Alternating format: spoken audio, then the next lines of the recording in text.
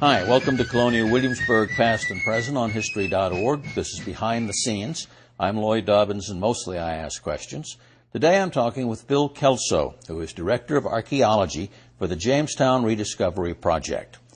Bill's work is highlighted in the October 11th electronic field trip, Jamestown Unearthed, a program that examines how new discoveries and evolving technologies continue to improve our understanding of the past.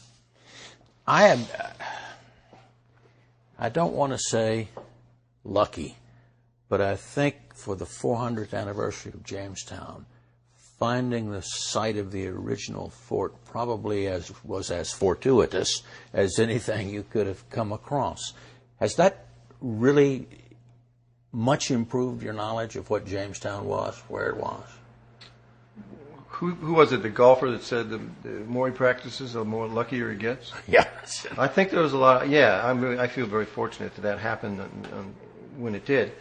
But 18 years ago, I started working towards 2007 and hoping that there would be discovery like this. And the fact that there's so much left of the original 1607 fort site, however, is a great piece of luck. I'm from Newport News. I've grown up in this area. But we always were told that it was somewhere under the James River, and you were never, ever going to find it because it had been washed away. And I guess I believed it because everybody did.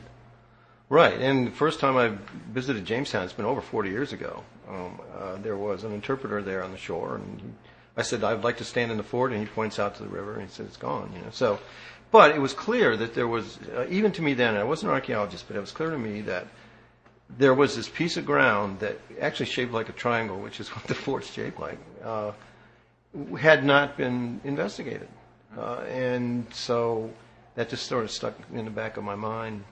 Hopefully someday, maybe later, and then reading all the eyewitness accounts, there was a hint that this could be in the vicinity of the church, and that's the one piece of Jamestown that's above ground is the church tower, and so that always sort of attracted me, and then to go on, I'll just say that I read a book that was written by a man by the name of Ivor Noel Hume, who also said that he thought there was, in the vicinity of the church or close to it, there might be some remains of that fort. So I believed him.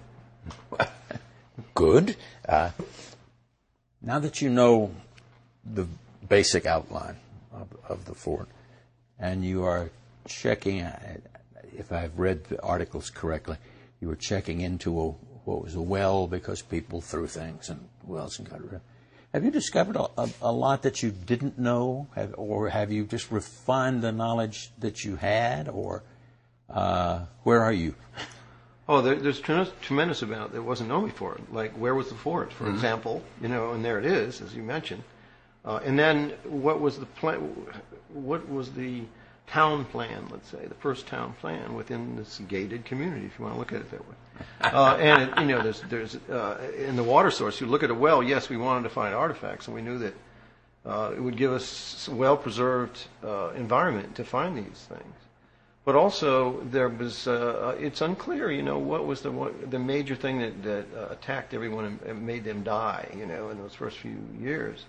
One of which was that they were blamed on wells, and so we wanted to check and take the written documents and so I'll use this term, ground truth them, and that's why I've written a book called Jamestown: The Buried Truth, because that's one way of refining what words say, and history is words about words, and refining that, or giving another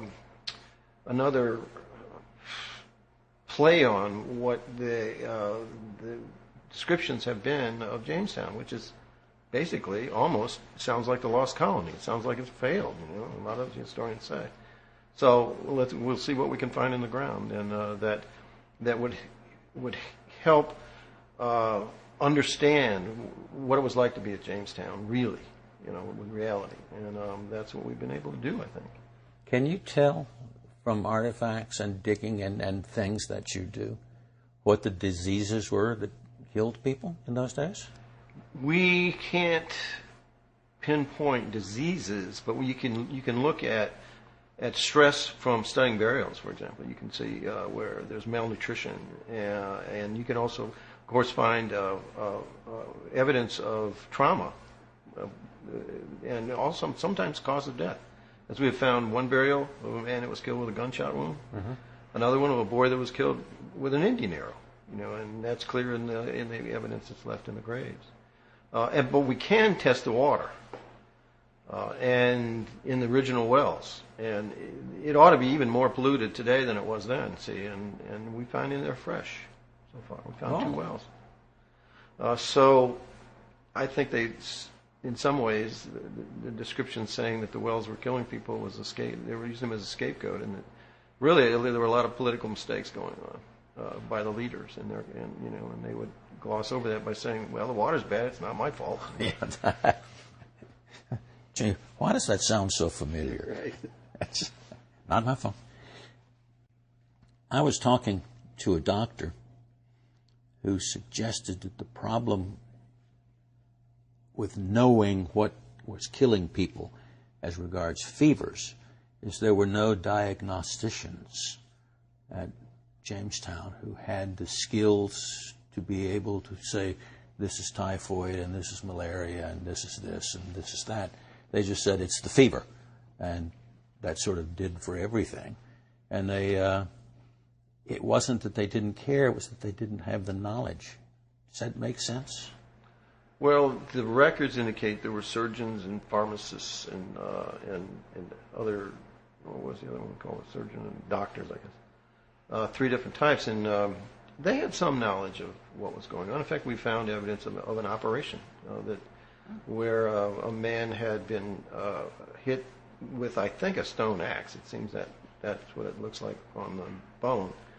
And then there was an attempt to relieve the pressure by drilling a hole in the skull.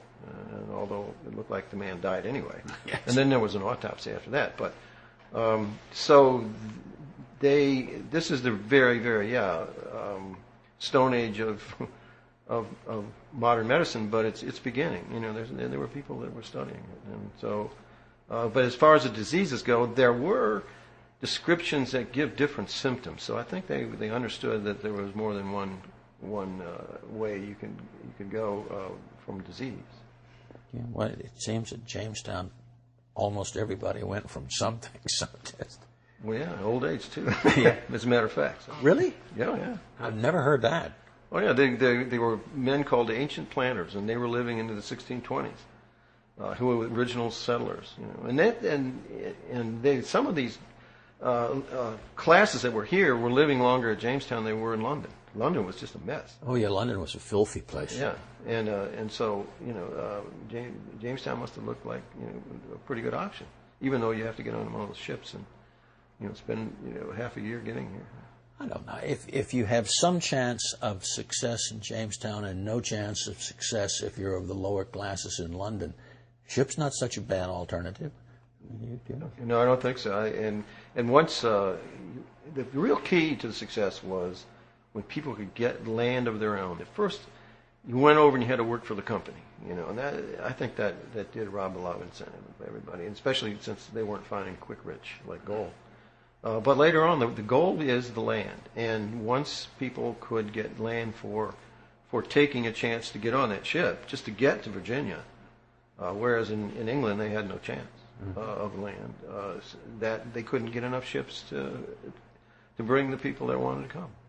I've always been mildly curious. As bad as things were in Jamestown, and they must have been bad to some degree for all those people to die, people still wanted to come. And I figured out that it had to be, here you had a chance. Maybe not a good chance, but a chance. Yeah, I think, and in the book I start out, the American dream begins here. That whole, there is that chance. People are still climbing through the borders, and there is this opportunity that apparently you don't have most of the rest of the world here, and it's still open for that. And even that being said, there were people coming just for the sheer adventure of going to this. Almost in an analogy, say going to the moon. Like we would today. They were going to the sun now. Yeah. Do you think John Smith was an adventurer? There's no doubt that he, lived on the edge at all times. I mean, what edge he'd go into Eastern Europe and fight the Turks before he came to Jamestown. He goes to Jamestown and he almost loses his life, and then he goes back to England. And then the next thing you know, he's on a ship and he's the admiral of New England. And yeah, he was a driven guy to take risks. There's no question about that. A very impressive person. In one book I've read about Jamestown, it talks about John Smith's gunpowder accident where he burned himself pretty badly. That it might not have been an accident. Somebody might disliked him enough to set his gunpowder patch alight, but that strikes me as kind of a hard way to, you could shoot somebody easier than that. Yeah, he wrote the account of it happening, and I don't know why he wouldn't accuse somebody, because he seemed to be not holding back in other ways, For accusing the first president, got rid of him, was the first impeachment in America. He was not a guy to mince words, it seems, at least the ones he wrote. Mm-hmm. So we got to. But that's what we have. What would you like to find if you could walk out the door tomorrow morning and stumble across your dream? What would you stumble across? The cannon. I've taken so much grief for that. Where's the cannon? If you have a fort, you got to have a cannon. We found cannonballs. We found gunpowder. I think everything but cannon, and all the equipment that goes with working a cannon, but no cannon. I think that's just something that. It's probably not here, though. I think they were removed and used elsewhere. But who knows? We've got 40%, at least, we've only excavated 40% of the interior of the fort so far. So we're only not even half done. Let's see.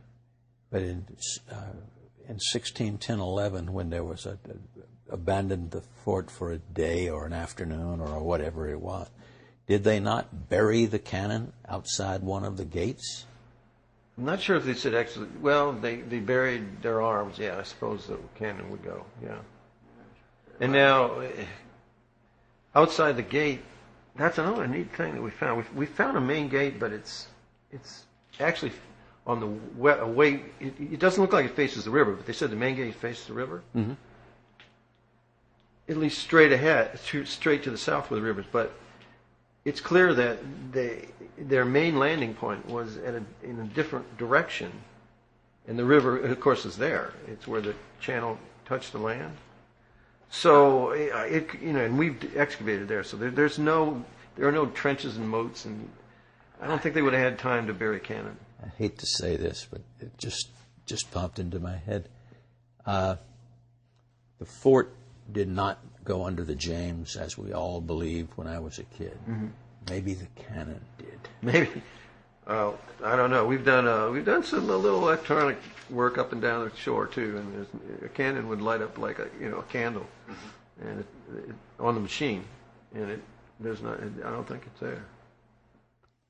That's Colonial Williamsburg, past and present this time. The electronic field trip, Jamestown Unearthed, airs October 11th on local public broadcasting stations and on history.org/trips. For future podcasts, check history.org often. We'll post more for you to download and hear.